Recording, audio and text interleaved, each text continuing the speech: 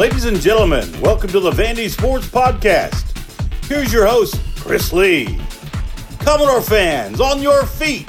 It's time to anchor down. Welcome to the Vandy Sports Podcast presented by Dr. Jody Jones, DDS. We're part of the 440 Sports Network.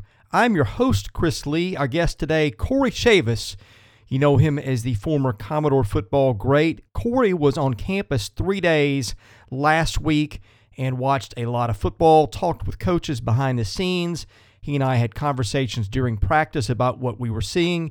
A lot to bite off with Corey, so for that reason, we're going to spend most of today talking about the offense, answering a few questions from the mailbag. We will hit the remaining mailbag questions in another podcast and talk about the defense. So with that, I hope you enjoy today's episode with Corey Chavis. Corey Chavis joins me now. He's been a good friend of mine for about a decade. Of course, if you are a longtime Vanderbilt fan, you remember him as one of the best cornerbacks ever to play at Vanderbilt. Played in the NFL for a decade, has done TV work with the draft and with college football, runs his own magazine, Draft Nasty magazine, does a million things. As great as he is at what he does, he's an even better guy. Corey, it was great to see you last week. We watched a lot of practice together. We shared conversations and notes, and I'm just thrilled to have you on today for you to share some of what you observed with our audience. Man, I'm really excited, man, to be able to come on. It's been a while since we were able to hook up, Chris, and it was great seeing you. You look great, and really, man, it was awesome being able to just kind of talk shop, man. We kind of veered off, man. We started talking some baseball. We had to reel ourselves back in, see, Lee.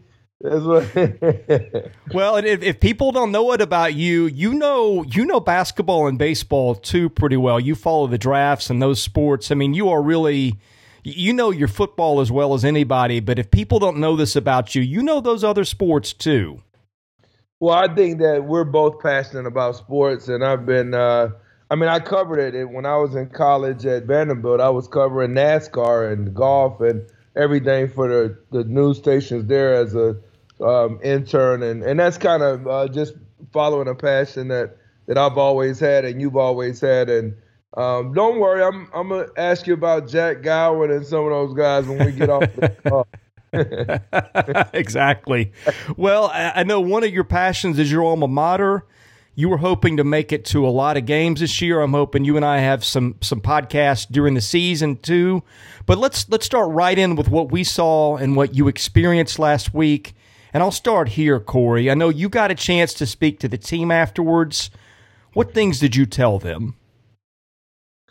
Well, I don't think it was anything that was that moving or anything from that perspective. It was more of just I think I kind of the themes of the week, a lot of the themes of the week that I had heard from some of the coaches and just their detail in terms of just the entire staff. I was so impressed with the staff and some of the messages that I heard in some of the meetings. And it was more of a reiteration of those topics to a large degree. And I think that's probably maybe going back to some of the different instances where when I was in school, Chris, and some of the players that I played with, I really believe that the teammates you play with, the locker room, even the coaches that you have, you take for granted sometimes that it could be gone, you know what I'm saying? And it will be gone at some point. But the suddenness of how quickly things can change. I was actually at Innsworth High School watching Rock Batten, one of the guys I played with, who I have tremendous respect for, is an excellent coach. I was talking with David Coppins, one of my former teammates, and we were actually talking about when we were in college, Chris, Kyle Gullahorn's death. And this was probably a little bit before your time, but when we were in school, we actually had to experience one of our teammates dying during the season, and we were going to, or I think it might have been during the off season, but we ended up all going to a funeral. So that day-to-day, play-to-play, everybody thinks that's cliche, but what happens if you lose one of your teammates in the middle of the season or in the off season? So I didn't really even talk to them about that necessarily, but that's kind of the point I was heading towards. We talked a lot as we watched practice, and I don't want to put words in your mouth here, but I don't think I am. You feel like they're pretty athletic and maybe more advanced than people think, and the talent gap is maybe not as great as people think. Am I misreading what you were telling me at practice? No, I don't think so at all. I think talent gaps and how I guess for me, maybe because and you know this, I probably have a different lens on it because I am at a lot of different practices and games and stuff around the country, and just from the eye test, of course, I think there's things that they are trying to continue to accelerate in terms of some of the stuff that Barton Simmons and the rest of the staff that are going out recruiting are doing, and I think they are doing an excellent job, but they've gotten longer. I think the size, particularly when you look at some of the freshman offensive linemen, I mean, I just look at a guy like Leighton Nelson, for example. I thought he was somebody that, you come back 2 years from now and see where he may develop into in terms of size. You got to be impressed with just getting off the bus a guy like him, you know what I'm saying, especially being such a young kid. Same thing with Grayson Morgan, who's right there in Tennessee from NBA. I mean, those guys in particular look the part, but they've got a lot of guys. Quintavis Gaskins looks the part at corner. And then I don't know if there's anybody that looks like Issa Quatara, the kid out of Germany. I mean, right now, I thought he looked as good as anybody I saw in the draft last year. And obviously he's a freshman. So certainly those guys have added. And there's a lot of guys already on the roster who are built extremely well. For example, a guy like Malik Langham. You're not going to find a guy that looks like him, just walking around anywhere in any SEC any different. It's just a matter of, it coming together. Well, their strategy, and I've talked to them enough off microphone and off camera about it, they know that they're not probably going to beat Alabama and Georgia on a five-star kid who's ready-made to hit the field as a true freshman and be a star or a major contributor. But what I think they're doing, well, I don't think, I know, they have measurables. They know what an NFL left tackle looks like. They know what a star linebacker or running back looks like. They know those athletic traits. They try to backfit kids who can grow into those things, that have got the speed and the size and the length. And they know, again, they're not going to win that recruiting battle for that kid who's 18 and has those traits and is advanced. But what they want to do is find a kid that can grow into that 2 and 3 years from now. And Corey, I don't know if you felt this too, but I bet you did. When I watched those freshmen, every recruiting class that I've seen at Vanderbilt, and I've covered them in fall camp now for probably 20 years, there's always a couple of kids where you're going, boy, I don't know what they saw there, and I don't know how that kid got a scholarship. They must have just run out of them. And hey, we've got 85 to fill, so here you go. When I watch the freshmen, I don't feel that way about anybody in this class. Yeah, and I that's an excellent point, Chris. And I think when you have those type of attributes like you're talking about, give credit to the identification, certainly. But I think the other part of that is a guy like, for example, that you still have on the roster. We talked about Langham. What about B.J. Anderson? When you compliment, now we're talking about somebody who's not a freshman, right? A senior who's 6'1", 195. My thing is, when I go somewhere, I go there with a clean slate. There's no reason to come into it. A lot of times people will say, okay, well, it's helmets, right? I mean, that's something else that I always talk about is you're so associated with the helmet, you have to look at each season, whatever you're trying to create as a coach, player, or otherwise, in your mind as it's a season of its own. I think that's kind of what I was talking about a minute ago with the Kyle Gullahorn. We didn't know we were going to lose him, coming up to that season. So I think what you're talking about is what is going on now as opposed to maybe what you've seen in the past. And I think that's what we got to concentrate on as people that follow Vanderbilt football and beyond. Well, Corey, I know that you and I could do a 3-hour podcast on this team, maybe more. That probably would be selling us both short. And we both had schedules to work around today. I've got a hard out in about 25 to 30 minutes to go to an appointment, and then I'll go to practice. We're doing this on a Wednesday morning, and so we have decided we've got a lot to cover. We're going to break the podcast up into offense and defense, and who knows, we may have a third one if we still have some material left over. But let's start with the offense in this one today, and I may get to some mailbag questions at the end, or I may hold those. But offensively, what did you walk away feeling this offense's biggest strengths are? Well, the first thing is I really like their offensive coordinator, Joey Lynch. I've had a lot of respect for him for quite some time, and I like some of what he does philosophically. In fact, Chris, he kind of reminds me of a guy that I used to play against who was really a great offensive mind, and that's Norv Turner with some of the stuff that he does. Now, you've got to find ways to tweak that within the collegiate system in terms of fitting the personnel and how you're going to run certain stuff. But individually, in terms of the players, I thought that at least for the days that I was there, the quarterbacks all had their moments, like periods of consistency and impressed, whether that was Ken Seals, Mike Wright, or even the freshman, A.J. Swan. I think the receiver position has gotten a little bit deeper. You still got to look for somebody else to develop. Maybe that's going to be a Wilson Long, somebody like that. And I think the offensive line is still trying to figure out who's going to be that starting five. Those guys, I think, are going to be in a pretty good competition. They brought in Brammer from North Texas. I like his size, and I think he's pretty athletic. He's going to be right there in the mix, along with Bradley Ashmore. I think he, shows a little bit of nasty at times last year. He's going to try to continue to get better in pass protection. I think he can do some things, and he's gotten bigger and stronger. And that, along with Xavier Castillo, who's really will be an excellent man blocker because he can move bodies. It's just going to be all about him rounding into his best form. So they've got a number of different guys up front that I think have tremendous potential. And I think that the left tackle position is interesting. Uzibu, and then you got Hansen, that competition, how that rounds itself out.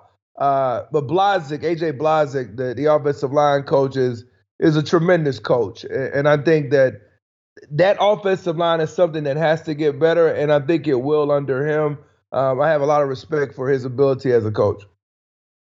Corey, I know all their quarterbacks, they don't say, okay, you're Ken Seals, you run this set of plays, and Mike Wright, you run that set of plays. But I do think it's fair to say it seems like they have designed their offense and their play selection around Mike Wright being their guy with his skill set, with the running, with short passing, with things like that. Would you agree with that?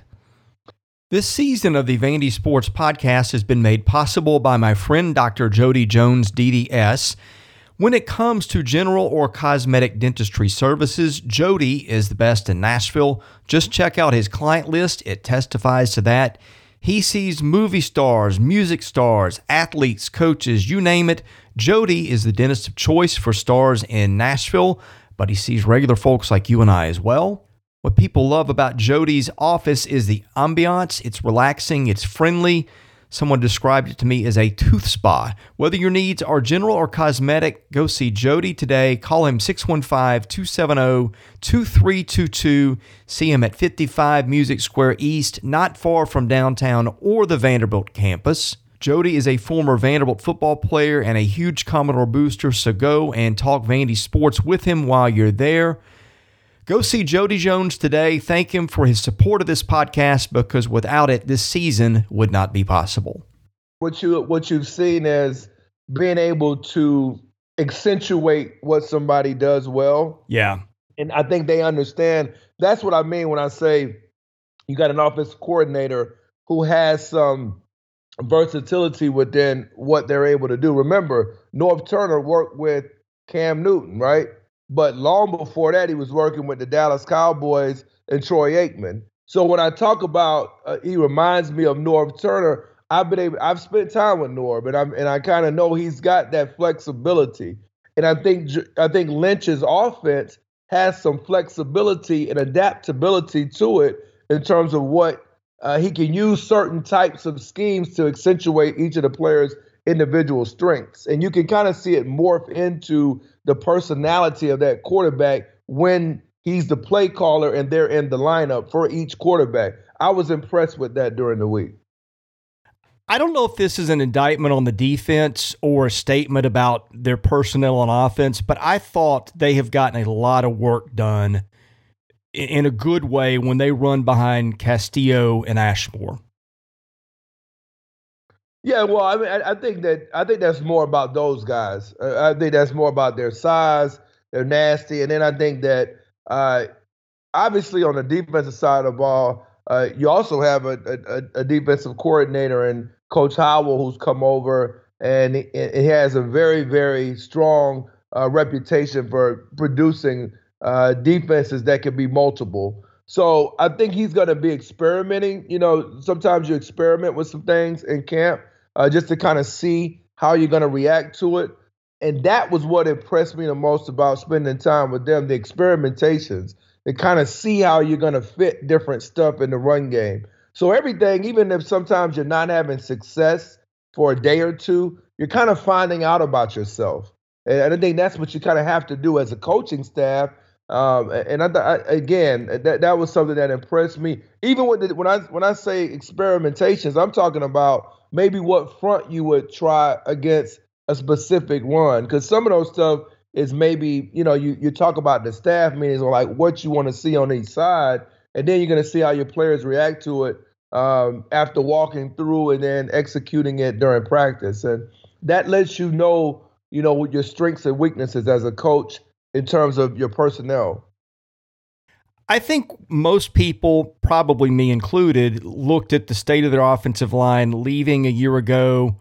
We saw they added Jacob Brammer, a guy who was an all-conference guy, I think maybe second team or honorable mention last year at North Texas. And you just presume that he will plug in somewhere and start. That's not necessarily been the case.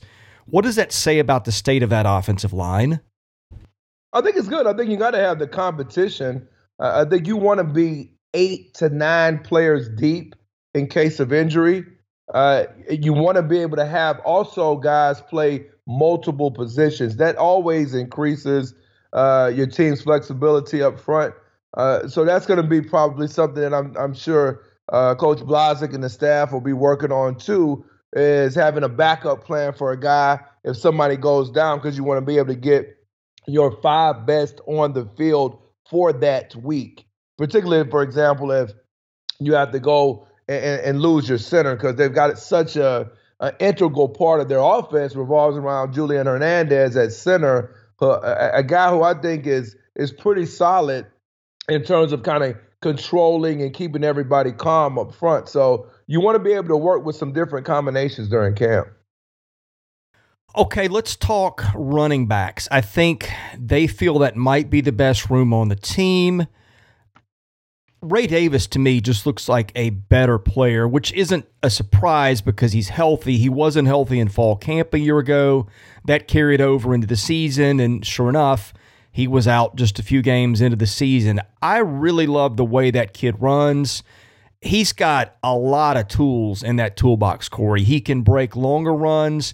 He can run for power. He can catch passes. They are really bullish on his pass blocking ability.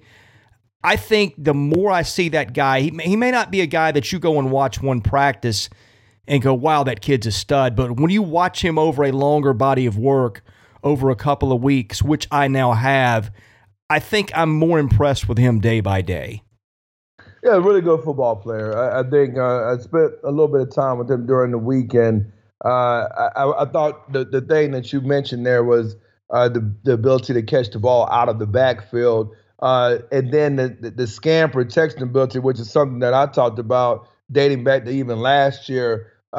He's smart. He understands exactly what they're trying to get done within the blocking schemes on each and every play. And then if you're going to be a guy that can be a scan protector and have the vision, sometimes it's not always going to look pretty if you're not exactly honed in on who you might have to pick up late in the down, particularly against blitzes. And when you have young quarterbacks, you got to have a running back who can pick up in pass protection, and you have to be able to trust that running back on third downs. He's a guy you can trust in those situations, and it's going to be hard to keep him off the field on third down because of that capability. Well, and they've got some pieces behind him, too. I thought that Patrick Smith was their second best back, but Rocco Griffin has really given him a fight. They're a little bit different in terms of styles. Griffin has never really done much in terms of yards per carry productivity, but he looks a little better to me. And then they've got Maurice Edwards, who's a little on the small side, but really fast. They timed him at a legit 4.4 at some point, and so the kid can run. They've got some depth in that room.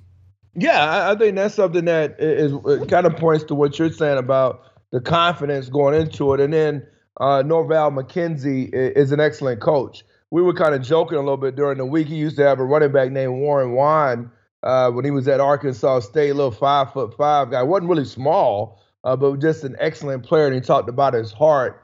And when you have a guy like him, he just got through coaching Javian Hawkins, I believe, at Louisville, and he was another good player. He's had success. So you've got things that you can point to. He's been a successful running back, and then he's got examples of if you want it, no matter what your size, height, weight, speed, no matter what any of that. Those were two smaller backs I just mentioned, and both were ultra productive in their conferences under McKenzie's leadership. So again, I think it goes back to this coaching staff and how they're developing players. I like the way he challenges his players mentally. Yeah, I really like this coaching staff. And Norval, I've known him since when he played here. I covered him as a running back at Vanderbilt. But let's switch to receivers. That's been an interesting group too. Seems to be a defined top three. I don't know how much they'll put three on the field at the same time because they also like their tight end room and may need another blocker there. But I think you've seen Will Sheppard. We kind of knew what he could do. He's had a decent camp. I know you were really impressed with Gamarion Carter, who's probably not in that starting group right now, but there's him, there's Jaden McGowan, there's Quincy Skinner, who has done some things since you left town. So I think that, again, is a group that seems to be getting better. Yeah, and I think for me, I think Carter is somebody who's got to earn everybody's the trust factor in terms of this year when it comes to being able to consistently, if we go to you, can you get open on third down? Those are the types of things that you're looking at when you have a bigger receiver who has some flexibility. But I'm a big fan of Earl Bennett. I think he was just an incredible player at Vanderbilt, and he kind of put me on to him early, and made a couple of comparisons. And so when I was watching him, that kind of stuck in my mind that he kind of caught Bennett's eye, and I couldn't really keep my eye off of him during the week. But I do think that Skinner has a lot of what you look for in terms of the size, the length, and certainly when you play behind a Sheppard, who I believe has all the capabilities to be a number one receiver, not only at this school, but a number one receiver at a number of different schools in the conference, in this conference. I think that gives you some confidence going into the year. He just got to take his game from maybe that 600-700 yard range to potentially being a 1,000-yard receiver. And I think he's more than capable of that. Well, they love their tight end room too. Ben Bresnahan, a healthy Ben Bresnahan can really help them. Gavin Schoenwald has been on the field a ton in fall and spring and can catch some balls. Ball has really come on. I think Cole Spence, I don't know how much he'll play this year because he needs to add some bulk, but he's a kid that I know they think will help them down the line. That, to me, looks like another room that's gotten better. Yeah, well, I think that room was one of the rooms that you asked me about players or rooms that were impressive, and that certainly was one right away. And what I like about those guys, you want to talk about looking the part. There's no way you can tell me that Schoenwald and Bresnahan don't look the part. And then you talked about Ball as well, but each of those guys look like SEC tight ends, or actually, they got NFL tight ends is what they look like. So for me, it's hard for me to come in now. Again, who's going to be your guy at that position to stretch the seams? You want to have a guy to be a seam stretcher. And you talked about it. Bresnahan a couple years ago, 28 catches, 300 yards, I think about 11 yards a catch and 4 touchdowns. Can he get back to that form? I thought Shornwall kind of showed some stuff during the week when I was there. But, who's going to – I think if you're looking for the third down threat, the savvy veteran, you'd have to suspect that would end up being Bresnahan. Okay, when you look at this offense, what are your biggest concerns? Well, I think the biggest concern is whether or not you're going to be able to convert on third down. I mean, for me, that's what it comes down to if you're going to end up making it to a bowl game. I don't have to necessarily have an individual to point to, but is your mentality on third down, we're going to convert? Because if you can't convert on third down, you're going to struggle. And that's the bottom line, no matter what. I look at Kentucky, for example, and people wonder why Will Levis has climbed up so much. They were incredible on third downs a year ago, 51%.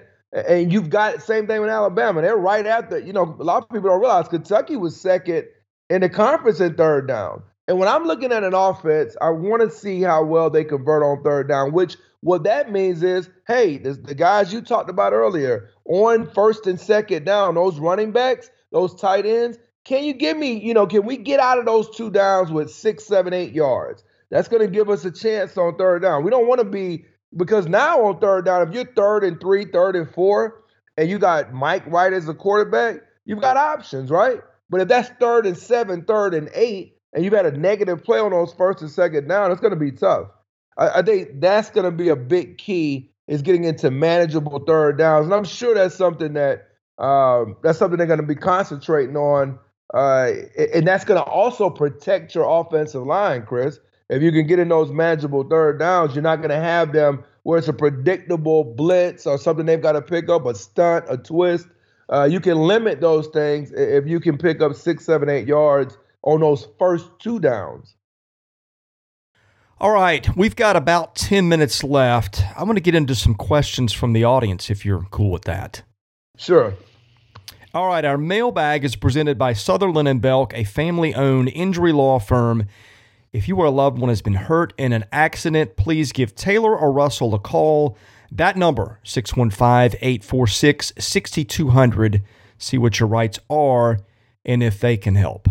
Bobby 2 times asks, what is your evaluation of Coach Clark Lea? And if he was around the team in the Derek Mason era, what does he see as the biggest difference between the 2 programs? Also, do you think the program is headed in a winning direction? Yeah, I think the program's headed in a winning direction, and I'm a big believer in Clark Lea. I mean, first of all, when have we had at Vanderbilt? I mean, I guess you could go back. What was it?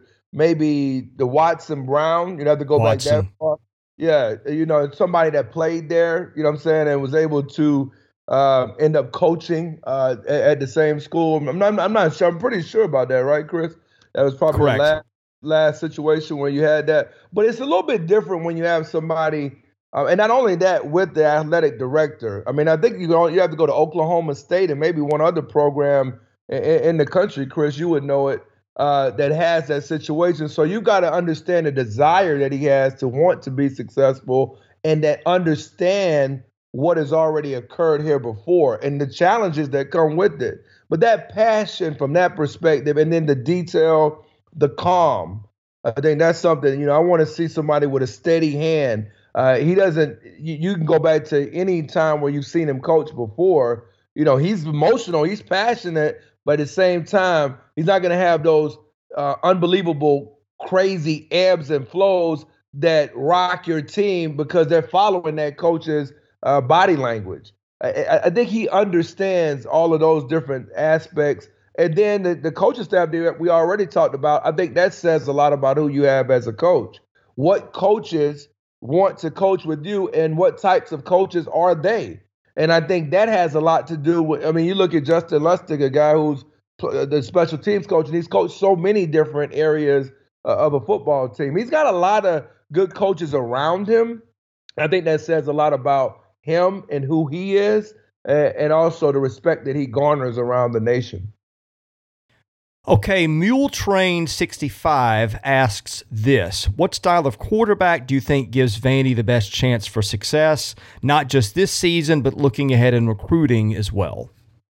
I just think a quarterback that is efficient. And I know you can say, well, what does that mean? Well, that's a quarterback that whatever he's good at, be good at that. So if you're a quarterback that's a thrower, then you want to make sure that quarterback has a quick release. He can get the ball out of his hands and be efficient and really make up for some of the weaknesses that quarterback may possess with that release and how quickly he can get the offense going by the ball, getting to the receivers at a faster pace. And if you're a runner and you create, be superb in that area. So and also be able to still throw. So like that dual threat is a little different from, I guess, what you would call a pro style. And in each facet, you have to be the type of quarterback that I think best suits here is the quarterback that's most efficient in what they do within whatever way they've described, as whether it's dual threat or pro. So I don't think there has to be a specific type because teams change year to year. I don't think Mac Jones is maybe quite the same as Jalen Hurts was, but they were both successful at Alabama, right? So I think that's more what I'm talking about. Whatever you're good at, be very good at that. And that's the type of quarterback Vanderbilt needs. Here's a good one, and I think the staff has a very defined answer for this one, by the way. VU in Georgia asks Corey, what type of recruit do you think has the makeup to play at Vanderbilt? The type of recruit that has the makeup to play at Vanderbilt. In terms of, are we talking about? I guess my question to you, maybe for clarification, Chris, just to make sure I answer the question right. The type of recruit, does that mean it could be a guy that's not being recruited at all? And in terms of maybe a 0 or 1 star that nobody knows about, or is it somebody that's academically strong and yet still is ranked pretty high? Like, I'm trying to get a little clarification here. Well, the question, he didn't add any more than that, so it's hard to know. The way that I interpreted it, Corey, is what kind of player has the mindset to succeed at Vanderbilt? I know, and maybe this is going to influence your answer. I've heard them talk several times about their sell is that they tell kids it's a challenge, it's difficult. And I think what they mean by that is you're going to be challenged academically. We're going to challenge you. In fact, I know there were kids that left the team last year that I don't know that they necessarily wanted back because I don't know that they thought all the habits were there the way they wanted them. So I took that to mean maybe not necessarily traits, but like between the ears, if you're finding a kid who's going to succeed at Vandy, what does that look like? I don't know if that helps or not, but that's how I interpreted the question. Yeah, and I think it's an excellent question, but I think there's a lot of different types of guys that could come. I'm from South Carolina. Jamie Duncan was from Delaware. You could go on and on. Casey Hayward, where he's from Georgia. I mean, I think, what type of kid, you got to remember, we're a national kid, I guess, would be my answer, because a player that has had success at Vanderbilt, you could go all over the place and find them from a number of different areas. But I think that the main mentality that you have to have in terms of once you get there is understanding the present and being more, I guess, engaged in the present of what you're kind of encountering and not be so caught up in the perception. So that would be kind of more from a mental perspective. Like, how focused are you on being whatever you can be at its highest level once you come to Vanderbilt, and not be as, concerned with outside perceptions of what Vanderbilt is and create your own. That's the type of recruit I think Vanderbilt has to get. Mentally, that's tough to kind of figure out whether a kid is really locked in that sense and think, what you're talking about is what Vanderbilt can do for you. But I think the real question is, what can you do for Vanderbilt? It should be kind of reversed. And I don't necessarily know. And that's the kind of kid it seems to me that they're recruiting, at least from the kids that I ran into. They seem extremely focused on the task at hand. Well, they talk a lot. You can hear them after a practice that didn't go the way they want. You will hear the phrase Vanderbilt beating Vanderbilt mentioned at times. But you and I talked about this a little bit. I think you still feel like the thing that gets in their way the most, and this is where James Franklin just worked miracles, it's not always the talent, and I don't want to put words in your mouth. A lot of times the talent has a lot to do with it, but you think that the mental part is as big or bigger an obstacle to their success. And of course, that's been that way since probably you and I have been alive. Yeah, I think so. I think with the mental part, I mean, they've got a lot of people that come from different places where you've had to overcome some of that perception versus reality to a certain degree, right? And I think that's really what I'm talking about, because the perception was for the longest time that, okay, you weren't going to be able to have like a large amount of consistent success at Northwestern, right? With Pat Fitzgerald, you have a year and then you don't have another year. And that's kind of what you're talking about with James Franklin. But in reality, the last 7 years, they're 49-37 with 5 bowls. Same thing. A lot of these guys have, I think Coach Lee coached at Wake Forest. You've had other guys that have they've been at some other schools, right? And several, even the strength coaches, who I was very impressed with in terms of some of the things that he's implemented within the program. He was also at Wake Forest, and we were kind of talking about some of the different, I'm talking about Brandon Horrigan. We were talking about some of the different players that have come through Wake Forest. Well, Wake Forest also had to overcome, maybe we can go to a bowl game one year and we'll fall back to the pack, but they've developed consistency. I think those two programs are very similar from an identity perspective. Northwestern is actually ranked higher than Vanderbilt academically. And again, they're 49-37 the last 5 years. I know you're going to say SEC versus Big Ten, and you're going to say ACC because Wake Forest the last 6 years is 45-30. But I don't believe that. I do not believe at all that you could just ignore that what they've been able to do. Quickly, just a really brief sidebar before I've got to leave. You think they compare pretty favorably with Wake Forest, which, of course, I think people know was on the schedule in September in terms with their athleticism. Yeah, I went to go see Wake Forest play last year, and I thought now again, you've got with Wake Forest. Here's the thing with Wake Forest that is vastly underrated, and what you're looking to get here is kind of what you were talking about, and that's Sam Hartman. Because, and then you got a guy like obviously A.T. Perry on the outside, but Sam Hartman and how much success he's had. Now, he's gotten in his way at times in terms of like if you can cause a couple of turnovers with Hartman early in games, that's been a little bit of an issue going back even a couple of years ago. I believe it was the Belk Bowl against Wisconsin. You've seen other games. I was at the NC State game last year, and he had some problems with interceptions in that game as well. So he has some of these streaky moments, but he's learned how to overcome those. He's the heartbeat of the program, and he can kind of cover up some of your warts, even through his mistakes.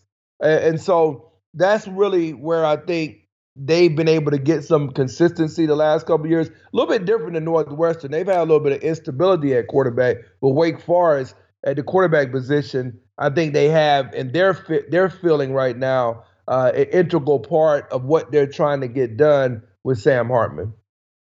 Corey, I've got to run. We will do another one of these on defense and special teams, but I wanted to ask you to just tell the folks really quickly about Draft Nasty and all you do, because I know we've got some people that love the draft and you cover it wall to wall. Yeah, I think in terms of what we do right now, finishing up, we talked about earlier, Chris, the Major League Baseball draft recaps. I've been doing those a lot. We did about 25 different prospects, their recaps, where they're going, who they got drafted by. In fact, we just got through with Braylon Wimmer. I'm sure you covered him, Chris, quite a bit at Carolina. Kind of batted a career high 312 this year and kind of came on a little bit, and he ended up getting drafted. I was happy to see that for him. But really just finishing up the Major League Baseball draft, getting ready to go into some of the games that we're going to be going to early in the season. Going to be moving around a little bit all over the country and covering a lot of the college football scene. A lot of excellent players out there this year, and we'll be covering them all. And look forward to our year-end publication that comes out in April of every year, right before the draft, and it'll have everything, 800 prospects, and I can't wait, man. And also, we just got through covering the NBA draft, and we covered those guys all the way back to high school. In fact, I just left covering AAU basketball all summer long. A lot of prospects are going to be coming out in a couple of years. So, check out the site. It's got a little bit of everything on there. If you want to see some Cole Anthony, whoever you want to see, Banchero, Jabari Smith, Walker Kessler, whoever you want to see on there, we got a buffet. Hey, Corey, appreciate it. I look forward to our conversation on the defense. Absolutely. Thanks a lot, Chris. Thank you for listening to today's episode. We thank our presenting sponsor, Jody Jones DDS. We thank our other sponsors, Sutherland and Belk and MyPerfectFranchise.net. If you're interested in sponsoring this podcast, and that's how we make this work, please email me at chrisley70@gmail.com. We also ask that you subscribe to our website, VandySports.com. That is $99 a year. You get things there that you don't get here. And of course, please rate, review, and subscribe where you see our podcast. That helps us get noticed. Be sure to follow us on Twitter at VandySports.com. Follow me at ChrisLee70. And finally, subscribe to our Vandy Sports YouTube channel as well. Thank you for listening to the Vandy Sports Podcast, which is part of the 440 Network. I'm your host, Chris Lee. We'll catch you with another episode coming very soon.